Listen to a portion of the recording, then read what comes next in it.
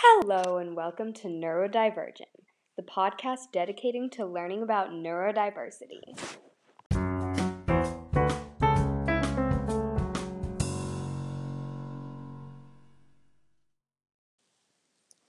As always, I'm your host, Regan, and today we will be diving into the marvelous world of ADHD, or Attention Deficit Hyperactivity Disorder.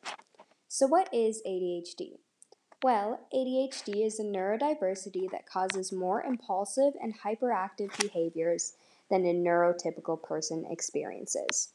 Neurotypical being defined as not displaying or characterized by atypical patterns of behavior or thought. Individuals with attention deficit hyperactivity disorder may have difficulty focusing on or concentrating on tasks, find it hard to sit still, being forgetful about the completion of tasks, and interrupting people when talking. Also, being easily distracted or sidetracked. However, there are types to ADHD. Every case is different, so if you have ADHD or know someone with ADHD, they might have all these symptoms, they may not. Now, you may have heard of ADD and ADHD and wondered what the difference was and what do they mean.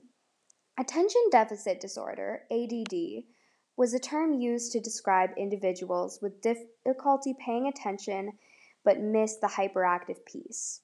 This is an outdated term and is no longer used. In use of it now is ADHD.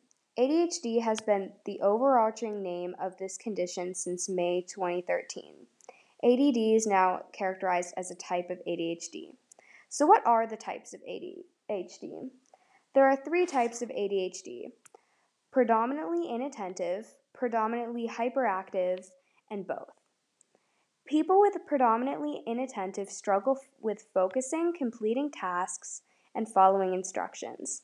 Many children with this type might not receive proper diagnosis because they are not disruptive in class. This type is most common in girls with ADHD. The next type of ADHD is predominantly hyperactive impulsive type. People with this type tend to fidget, interrupt people while talking, and have poor patience. The last type is a combined hyperactive impulsive and inattentive type. This is most prevalent type of ADHD. People with this type tend to experience both hyperactive and inattentive symptoms. People with this type experience above normal levels of energy and activity, inability to pay attention, and tendency towards impulsiveness. The type of ADHD one has is important because it determines how it will be treated. Your type can change over time too, so your treatment may change as well. So what are treatments for ADHD? Treatment typically includes medication, behavioral therapies, or the works. The two main medications used for treating ADHD are stimulants and non-stimulants. CNS, or central nervous system stimulants, are the most common ADHD medications. They work by raising the levels of neuroorphamine, that was probably pronounced wrong, and dopamine in the brain. There are also natural remedies for ADHD.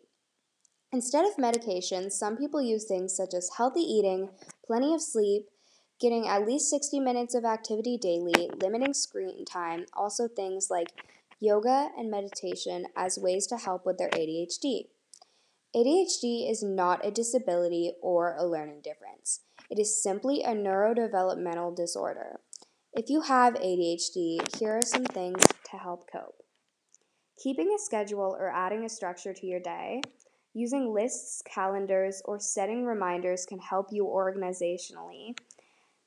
As always, thanks for tuning in and being aware.